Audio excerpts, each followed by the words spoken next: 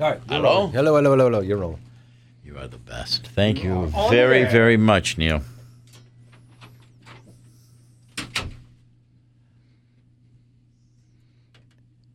Good Sunday morning, ladies and gentlemen, and welcome to the Money Wise Radio Show, brought to you by USA Wealth Group and our protectors, Ray and Peter Lance, who really have our best interest in their interest. And Ray, it's good to see you this morning. Good morning, Phil. It's great to see you also, and it's great to be with everyone who's listening. We get more and more comments all the time from people who have heard the show, and it's very gratifying because we have the feeling that we're really able to help people, and that's what we're trying to do. We're trying to teach, we're trying to educate, and we're trying to show people who are listening things that we can do to help protect your family and to help protect your money.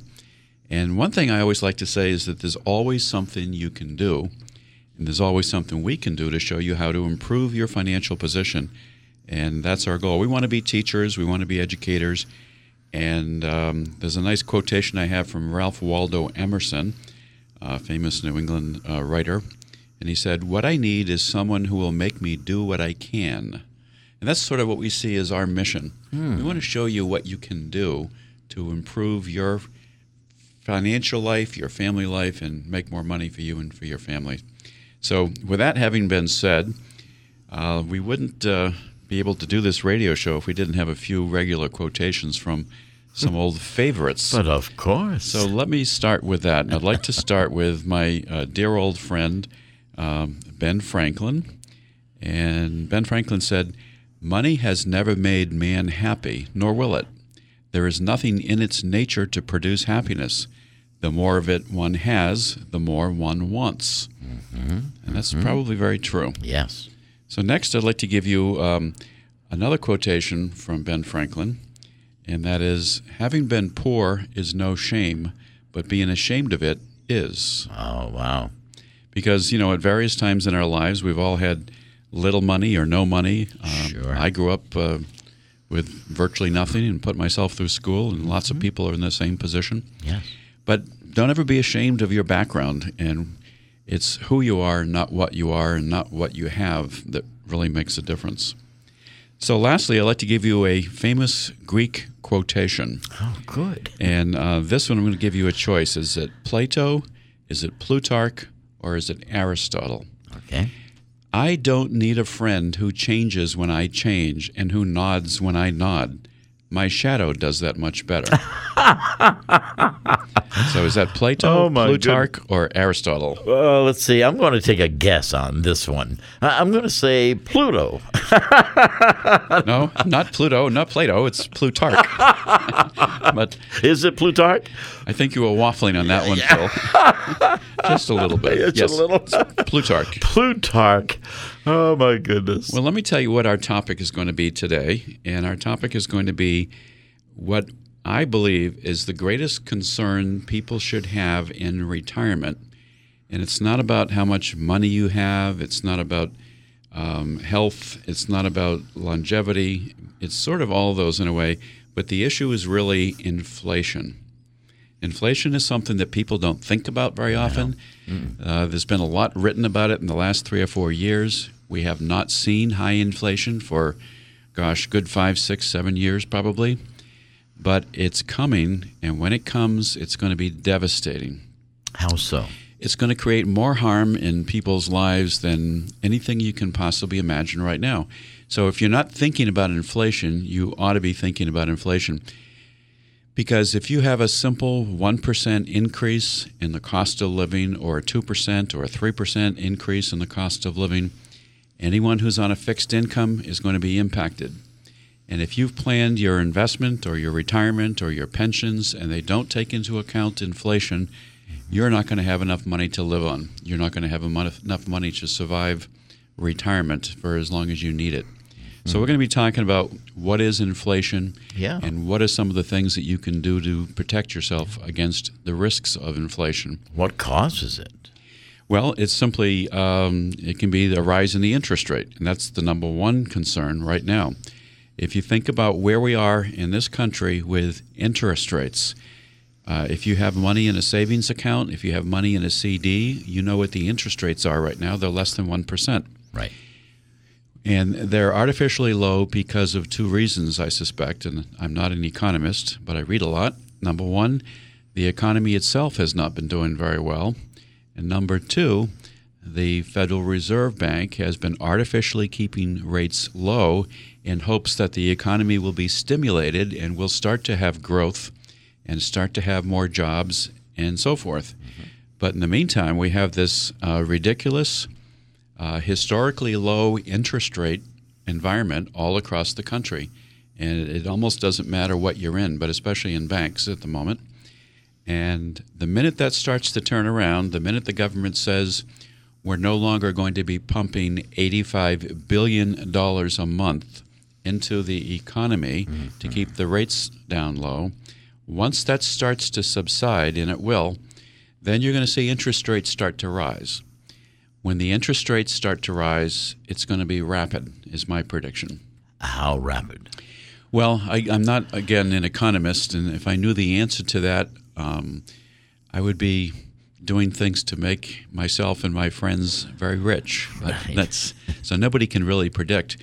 But you're going to see it happen, and then everybody's going to jump on the bandwagon, and then overseas nations are going to jump on the bandwagon, and all of a sudden everybody's going to start raising their interest rates.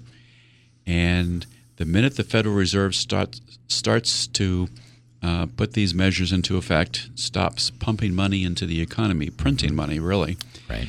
Now you're going to see interest rates start to rise. Bank rates will start to go up.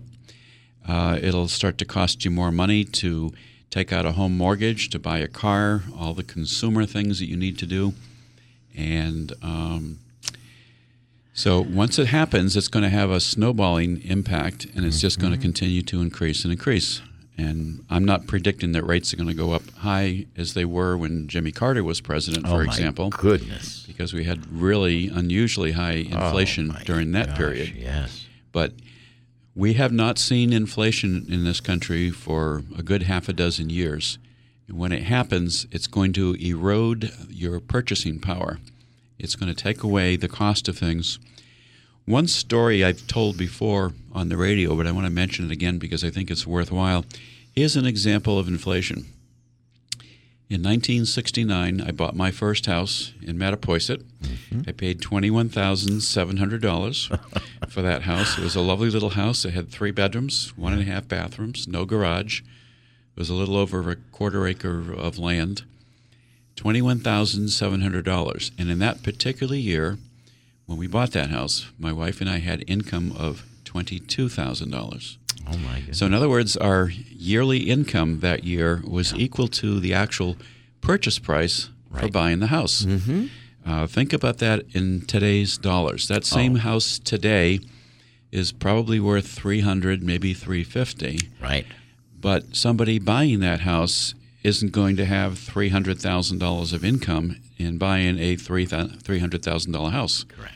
So what's happened is the cost of real estate has gone up in value, and that's attributable to inflation. And you can look at any example you want. Sometimes you can look at your birth date on the computer and figure out what was the cost of a loaf of bread and a quart of milk when you were born, and it's peanuts compared to what it is today. Right. So I think everybody understands the basic concept of inflation, but they don't realize how really serious it can be for impacting your personal lives. So let me give you a few pieces of information and a few little anecdotes as well. Ronald Reagan, who was a great person with words, said, "Inflation is as violent as a mugger, as frightening as an armed robber, and as deadly as a hitman." That's what Ronald Reagan had to say about inflation.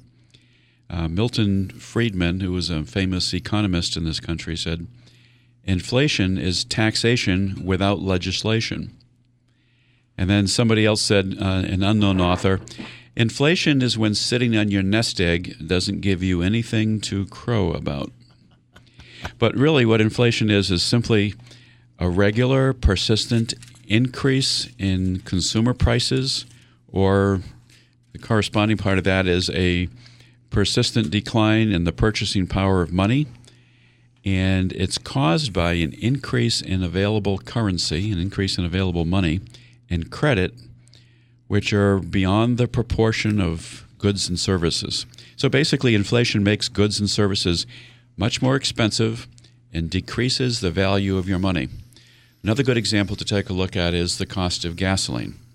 We all complain about the cost of what it takes to fill up your tank in your car or put any kind of gas in your car. And that's not all attributable to inflation. A lot of it has to do with the oil-producing countries and politics, frankly. But here's an example of how inflation can impact you.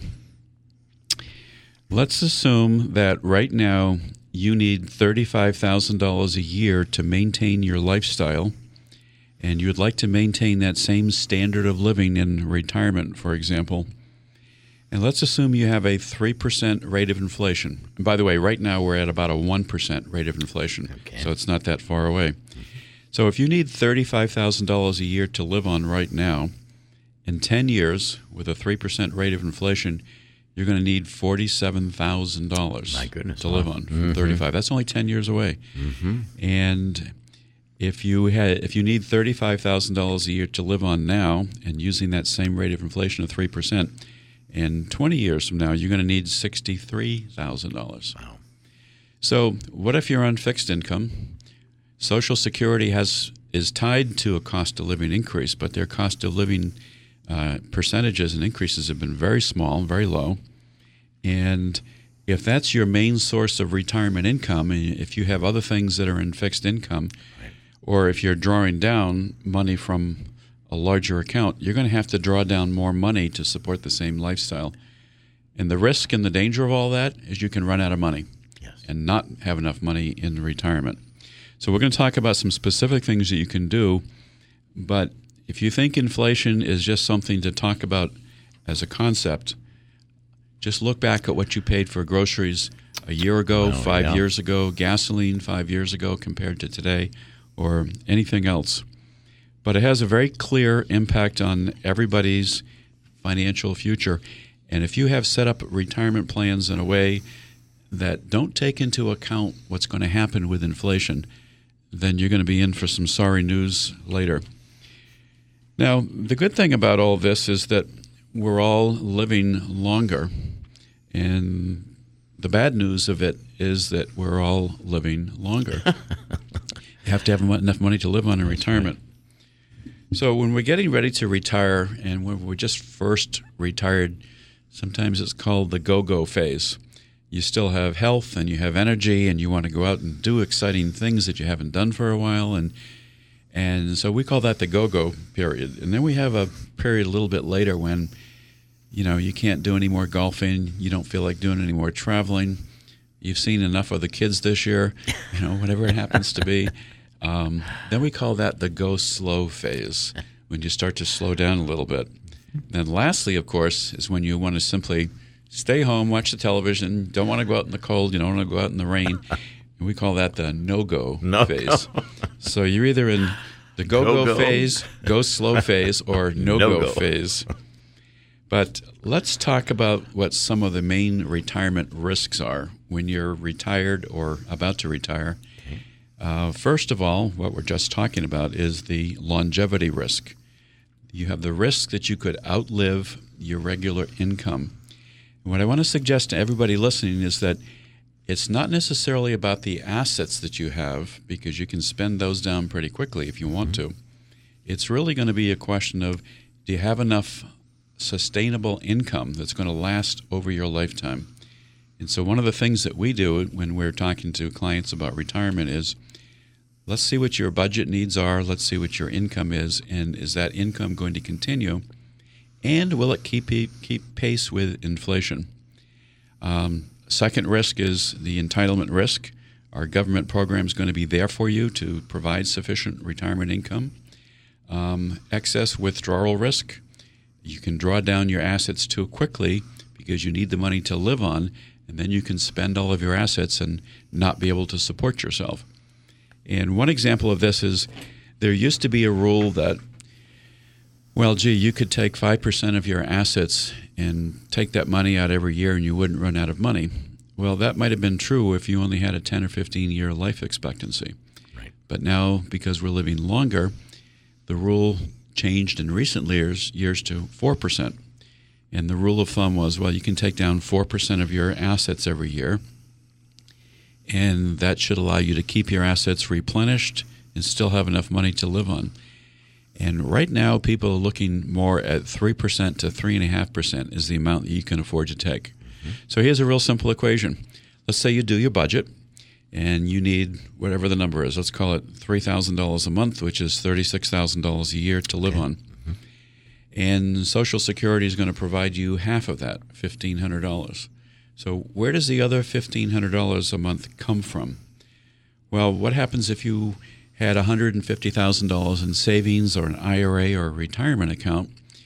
If you start drawing down $1,500 a month to live on, let's see if I can do that real quickly in my head. That's, $18,000 a year. Your $150,000 savings account is going to be gone in probably about 5 years. Incredible. Then you don't have it. Then you have a total gap in your needs and your ability to pay your way. So market risk is another risk that people have. If you have assets that are primarily in the stock market, well, right now it's looking really good because the stock market has been going up. What happens if it takes a downturn? And it will. I had folks in my office about 10 days ago, and they happen to have a fair amount of money, and it's 100% in mutual funds, 100% in the stock market. And I'm going to make up some numbers here, but let's say it was $400,000, for example. Mm-hmm. And I said, can you afford to have your account go down by $50,000 if the market took a downturn? How would it make you feel if you lost $100,000 of that? Would that make you feel badly? My goodness. And why don't you think about getting a little bit more conservative in what you're doing? So we had some discussions about that. But inflation risk, which is primarily what we're talking about today, is a risk that rising costs are going to undermine the value of your retirement assets, unless you do something with them to make sure that you're not going to have that risk. Then, of course, on a personal side is incapacity risk. We hope that we're not going to become incapacitated, have to go to a nursing home.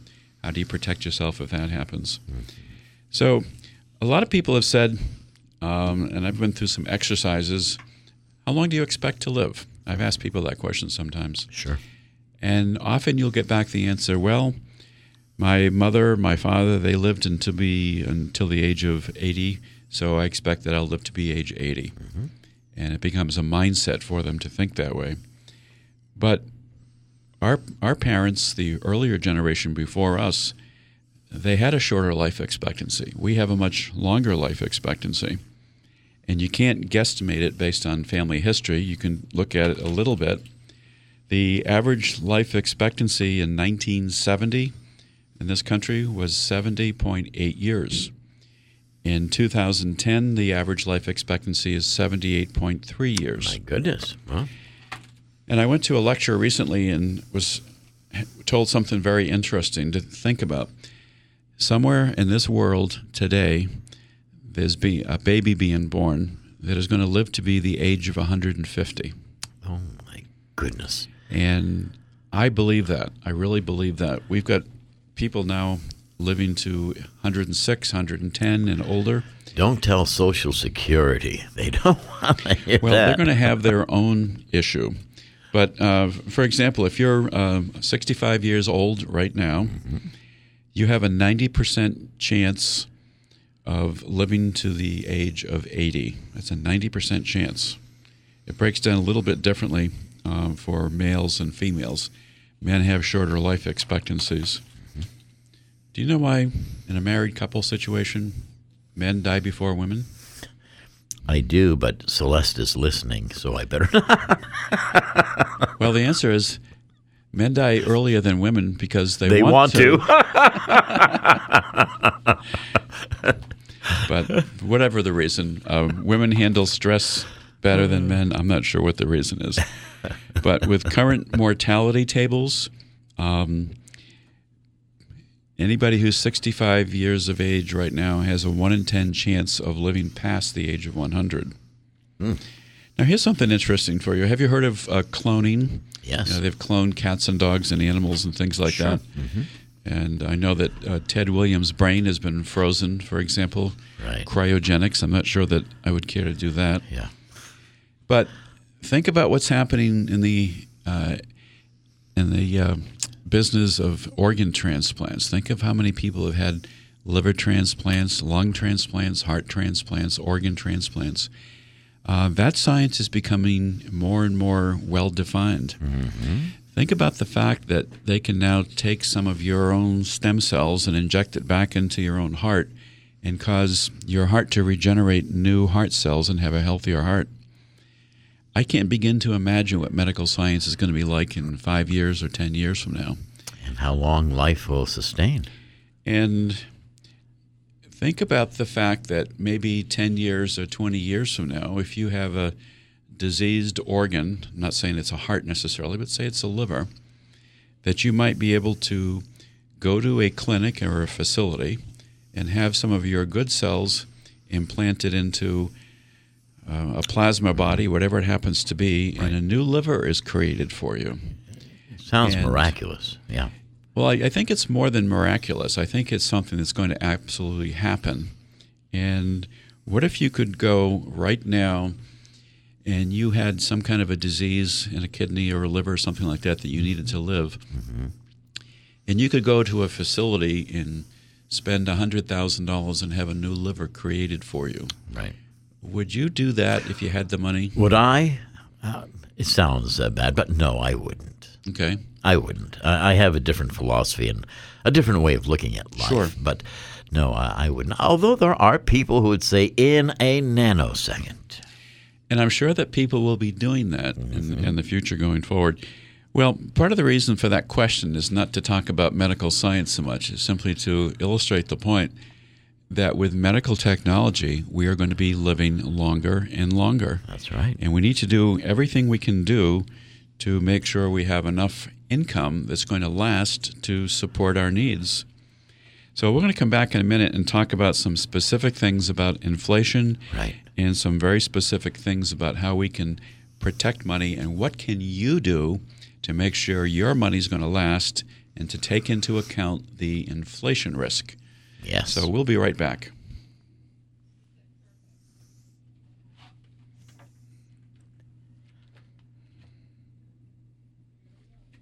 Welcome back to the MoneyWise Radio Show with the Money Guys, Ray and Peter Lance of USA Wealth Group. We hope you enjoyed the first part of this program that was very interesting and instructional. And Ray, I can just imagine seeing and hearing a 110-year-old talk show host. Good morning, ladies and gentlemen. Good morning. We're going to talk about how long I'm going to live and how long you're going to live and how we're going to support ourselves. People living to 150. My goodness. Well, you know, Phil, I'm not a golfer, and I've never had the time to do that. But we do have to be always concerned about running out of money and making sure that our money's going to last. We don't want to be a burden to our family or our children. Although once in a while I've thought about that. When I think about the burden the children have been on me sometimes, don't you ever think about, wouldn't it be nice to have them support you? What I would like to do is just take a moment and remind everybody that you're listening to MoneyWise, and my name is Ray Lance. And if you have a need or an interest to learn more about retirement planning and financial topics and how to maximize Social Security benefits and anything that has to do with protecting your family's money, assets, leaving as much as possible, not leaving anything more than what you have to for a nursing home, sit down and talk with us. Give me a call at 508-998-8858. The interesting thing we're finding, Phil, is that we're having more and more people now who have heard this show, mm-hmm, and then call in, and we've been able to help some people. Very grateful for that. I want to digress just for a minute and say, what if you're already collecting Social Security, and it depends on the age, of course, and you're still working? Have you made a tactical mistake? So don't think that just because you're collecting Social Security, mm-hmm, that's now an irrevocable decision. Let's take a look at it. Okay. I had a meeting this past week with a lady. She's about 68 years old. She's going to work for a couple of more years. But she's working full-time, and she started collecting Social Security already. And here's what I discovered. I'm holding a copy of the front page of a tax return right now. Last year in 2012, she had just under $12,000 of Social Security benefits. And a little bit over $10,000 of that was taxable on her tax return. Yeah. So she reached the level, because of her income and so forth, that she's still working and she's collecting Social Security, and 85% of the amount of her Social Security benefit goes on her tax return, and she's paying taxes on it. Mm-hmm. So let's assume she's in the 25% tax bracket. That means $2,500 to $3,000 of that Social Security money is wasted because it's going right out for taxes. Right. And what I'm going to recommend to her is that she discontinue taking her Social Security right now. She doesn't really need the money to live on for her budget. And if she does that, and she can simply say, I want to stop it and not pick it up again until I'm 70.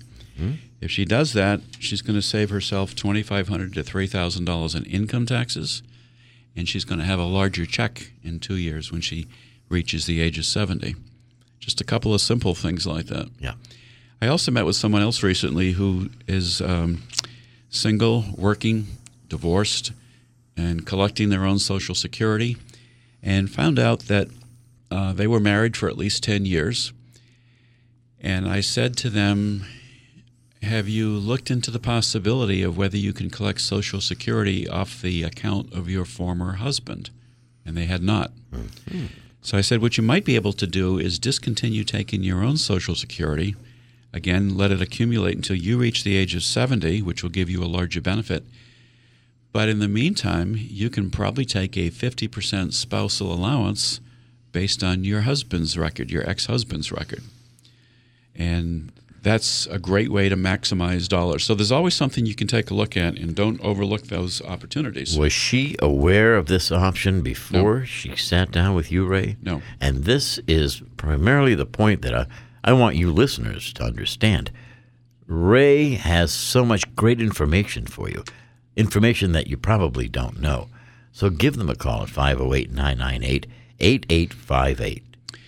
One of the things I like to say when we talk to people is that there's always something we can do to show you how to make more money, how to save more money, how to plan something a little bit better for retirement.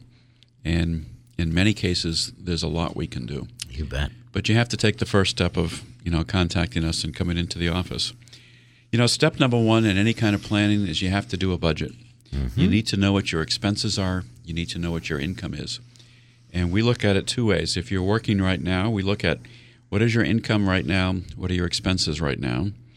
And then when you're retired, you'll have Social Security. Will you have a pension or not?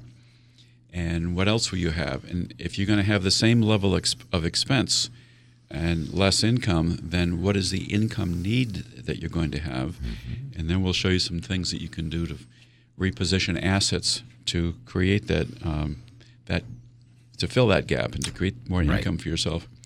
So here's some things that you can do for closing the retirement income gap. And most people, when we sit down and we look at expenses versus income, whether they're retired now or getting ready to retire, there will be an income gap. And there's some things that you can do. Number one, if you're younger especially, absolutely increase the retirement savings rate. Again, I met with some people again this past week, and they said, well, we're not really living on all of our income right now. We have surplus income. Should we put more money into retirement accounts? So I said, absolutely. Sock away as much as you can afford right now because you're going to need it a little bit later. Second thing you can do, obviously, is you can postpone retirement. And a lot of people have to do that. Postpone taking a pension. You can put into effect a particular pension income technique. You can postpone taking Social Security. We talk a lot about that. You can do particular kinds of Social Security planning, especially between husbands and wives. You can work part-time. You can use your home equity for income. We do help people get reverse mortgages, for example, and that can fill the income gap. And the fact is that in this country right now, more and more companies are discontinuing or have discontinued pension plans, traditional pension plans. Right. And it's not just a few companies, it's a lot of companies. And I don't care if you're on a government pension, a state pension, or if you're on a pension from a company, you can't necessarily count on that money being there. So you have to make plans and arrangements accordingly. Sure. How many cities are looking for monies to fund their pensions? Well, lots and lots. Yeah. The most recent example, of course, is Detroit, with an $18 billion gap in bankruptcy. Mm-hmm. And one of the things they are talking about is doing in some pension plans, reducing pension plans. I know. There are cities in California that have done that, and it is a risk. So you need to get prepared, most importantly. I want to tell you a couple of quick things. Mm-hmm. Here's some recent bankruptcy filings by cities. Boise County in Idaho, the entire county filed bankruptcy. And these are all since January 2010, by the way. Central Falls, Rhode Island, that's been in the news. Mm-hmm. Stockton, California, Mammoth Lakes, California, San Bernardino, California, Harrisburg, Pennsylvania, and most recently, Detroit, Michigan. Oh, and by the way, in Alabama, the entire county of Jefferson County filed bankruptcy. And cities that are on the verge of bankruptcy because they are just so far in the hole, mm-hmm. and this is surprising, I'm just going to mention a few. How about Washington, D.C.? Really? How about Honolulu, Hawaii? How about New York, Chicago, Illinois, Cincinnati, Ohio, San Diego, San Francisco are literally on the verge of filing bankruptcy. How sad. And if you have a state pension, is your state pension fully funded? And there's virtually, I think there might be half a dozen states where they're 90 to 100% funded. Right. I can tell you in Massachusetts, we're between 70 and 80% funded on our state pension. So it's either going to be higher taxes for somebody or possible reduction in benefits. Mm-hmm. So you need to be concerned about looking at some of these things. We need to be looking at some of the strategies and things that you can do. But most importantly, you've got to account for inflation. You have to assume that when money rates are as low as they are right now, they cannot go any lower. There's only one direction they can go in. And when that happens, you can expect to see higher inflation. You will pay more money for virtually everything you buy. Look at the cost of a car. Look what you're paying for a car today. I can pay more money for a car right now, and I'm not talking about a really expensive car. Right. I can pay more for a Toyota Camry right now than I paid for my first house. Oh, absolutely. Which is crazy. Yeah. So that's the world that we live in and the world that we're going to continue to live in. So you need to make some decisions about what age do you want to retire, what annual income are you going to need, mm-hmm. and are you saving enough money? Right. If you're a younger person listening to this show right now, start young and save regularly. Every single week you've got to save something. That's right. Unless you want to sleep in that Toyota. Well, that's a good thought, yeah. But money issues are very serious issues. Yes, you can count on Social Security. It'll be there for you. But you can't count on employer-sponsored retirement plans anymore. The list of major companies that has totally discontinued retirement plans includes almost all of the major blue-chip corporations. And by the way, if you look at the 500 largest companies in this country, only 18 out of 500 of those companies have fully funded pension plans. Really? 18 out of 500. Unbelievable. Wow. So you need to pay close attention to your own sources of retirement, your own budget. Mm-hmm. Build yourself your own nest egg. Yes, look at government-sponsored vehicles. Look at 401ks and IRAs. Here's a quick tip. If you're working right now for a company that has a 401k, if you're not putting in as much as you can, you're making a mistake. If you're not putting in as much money as you can that will get whatever company matches out there, you're making an even bigger mistake. If a company offers a match, make sure you put in enough money. It may hurt, but you've got to do it. IRAs, absolutely. One of the things that we do a lot of work in is in the area of annuities, and we like them a lot because with annuities, the principal can't go down. They're a great hedge against inflation, and you can also have annuities that pay out money, which is called an immediate annuity, that will have an inflation option built into it. So it'll always keep pace with inflation. Right. And you'll have the buying power of the dollars. Those are good things to take a look at. Saving early is one of the smartest things that anybody in this country can do.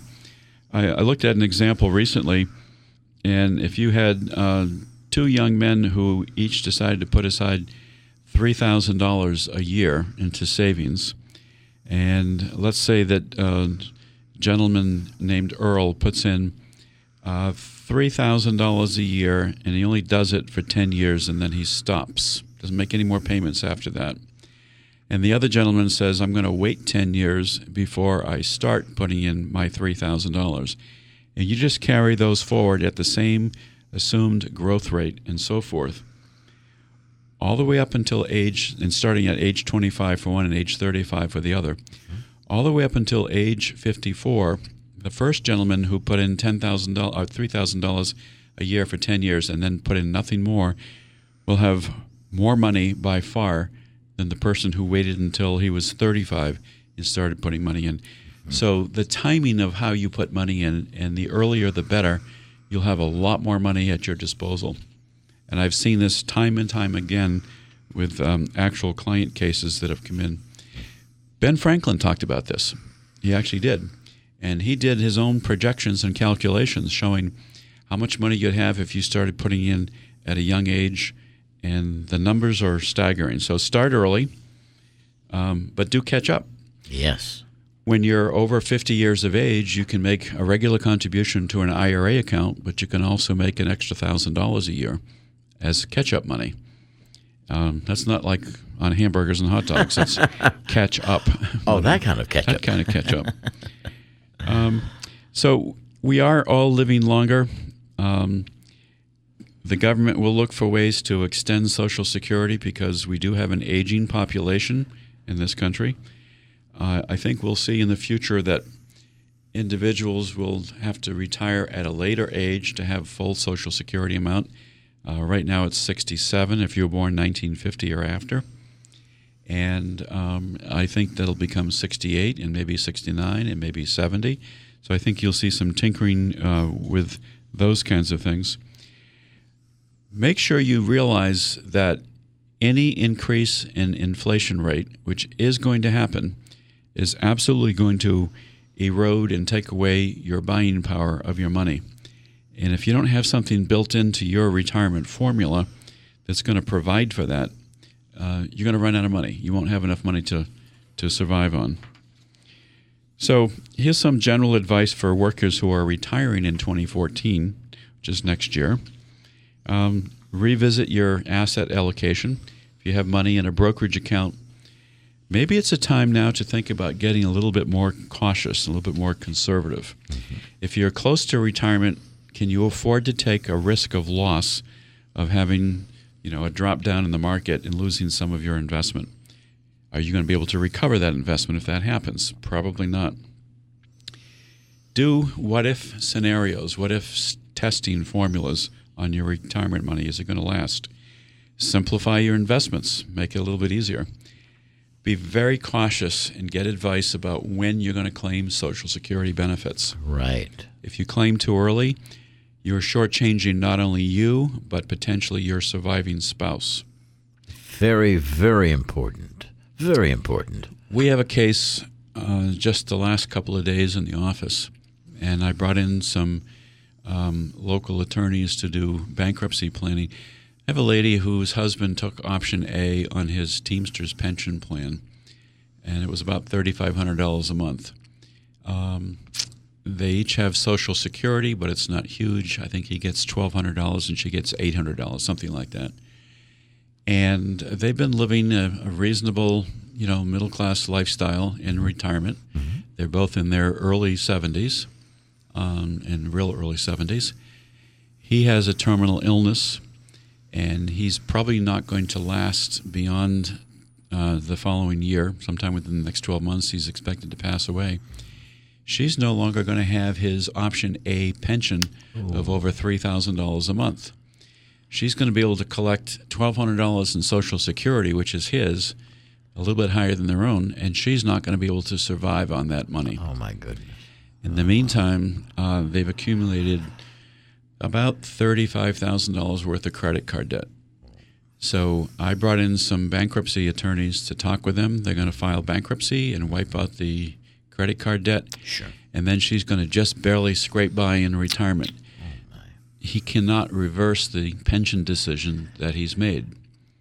And there's virtually no life insurance. You know, you can make that decision to take the higher pension amount, but if you're going to do that, usually you're doing some life insurance at the same time, Right. so that when the pension stops, there's life insurance to replace it. So before you make pension decisions, if you have any doubts at all, This is the key. get some advice. Before you make these decisions, folks, and this is why USA Wealth Group is so needed. And folks, when I tell you this, I not only endorse, I radio hug it. That's how much I trust USA Wealth Group. Radio hug it. I've never heard that before. That's good. By the way, are any funds that you are tapping into taxable? Will the government tax you when you're taking monies out of certain funds? The answer is it depends. If you're taking money that's in a savings account, for example, and you put that into an annuity, which we do a fair amount of, the accumulation on that, the interest that's being earned, will be taxable interest when it comes out, but not the principal. Okay. Anything that's in an IRA account, of course, will be taxable income, unless it's a Roth IRA, and that's a whole different story and different topic. But the number one age when most people start to collect Social Security is age 62. And the second most significant age when people start to collect Social Security is age 65, and they're both wrong for most people. 3/4 of all people collecting Social Security started at age 62. Like the woman who's still working, for example, and she's paying taxes on 85% of the money. Correct. So postponement is usually an obvious choice there. The second reason that people use 65 is because they know that they have to sign up for Medicare when they reach age 65 and they're retired, and they think, well, if I'm going to collect Medicare, that means I have to file for Social Security. And the answer is no, you don't. So another good Social Security pop quiz question. Yes. So both ages are typically wrong for most people, but get some information, and we'll be happy to help on that. Finally, and most importantly today, just consider a gradual shift into retirement. We're going to find in our society more and more people are working longer, working part-time. I have people in my office all the time that have retired, they're not making it, and they say they're going to go out and look for a part-time job. And they're going to get a seasonal job maybe at Christmas time, but that's probably not much more. But I'm seeing that every single week, literally. Right. So plan ahead, folks. Take some time to sit down and get advice. I'm happy to answer questions. We don't like to do it on the phone because we want to know more about what your assets and resources look like. Give us a call at 508-998-8858 at USA Wealth Group. We'll be more than happy to meet with you. We don't ask ahead of time, what do you have for assets? We don't restrict anybody. We see people with nothing. We see people with a lot. We try to help everybody that we can. And don't be afraid of the word annuities. Right. Because it's one of the most successful techniques you can use to be out there. Right. Before we say goodbye and thank you to our listeners for being so loyal to this program, Ray, looking forward to next week, you have arranged a very special presentation on this program.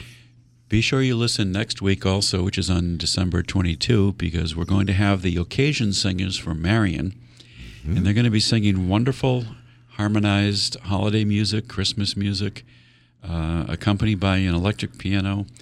A couple of years ago, I did a show at the Whaling Museum. We put on a performance of a Teddy Roosevelt impersonator. Yes. And the warm-up act, if you will, was the Occasion Singers, and they were marvelous. Yes. So our gift to you next Sunday is going to be to have the Occasion Singers entertain you and provide some wonderful listening holiday music. Please make sure you listen to that. You'll enjoy it immensely. Looking forward to that, Ray. And thank you so much for listening every week, folks. We appreciate it so much. Make sure that in your life you become money wise.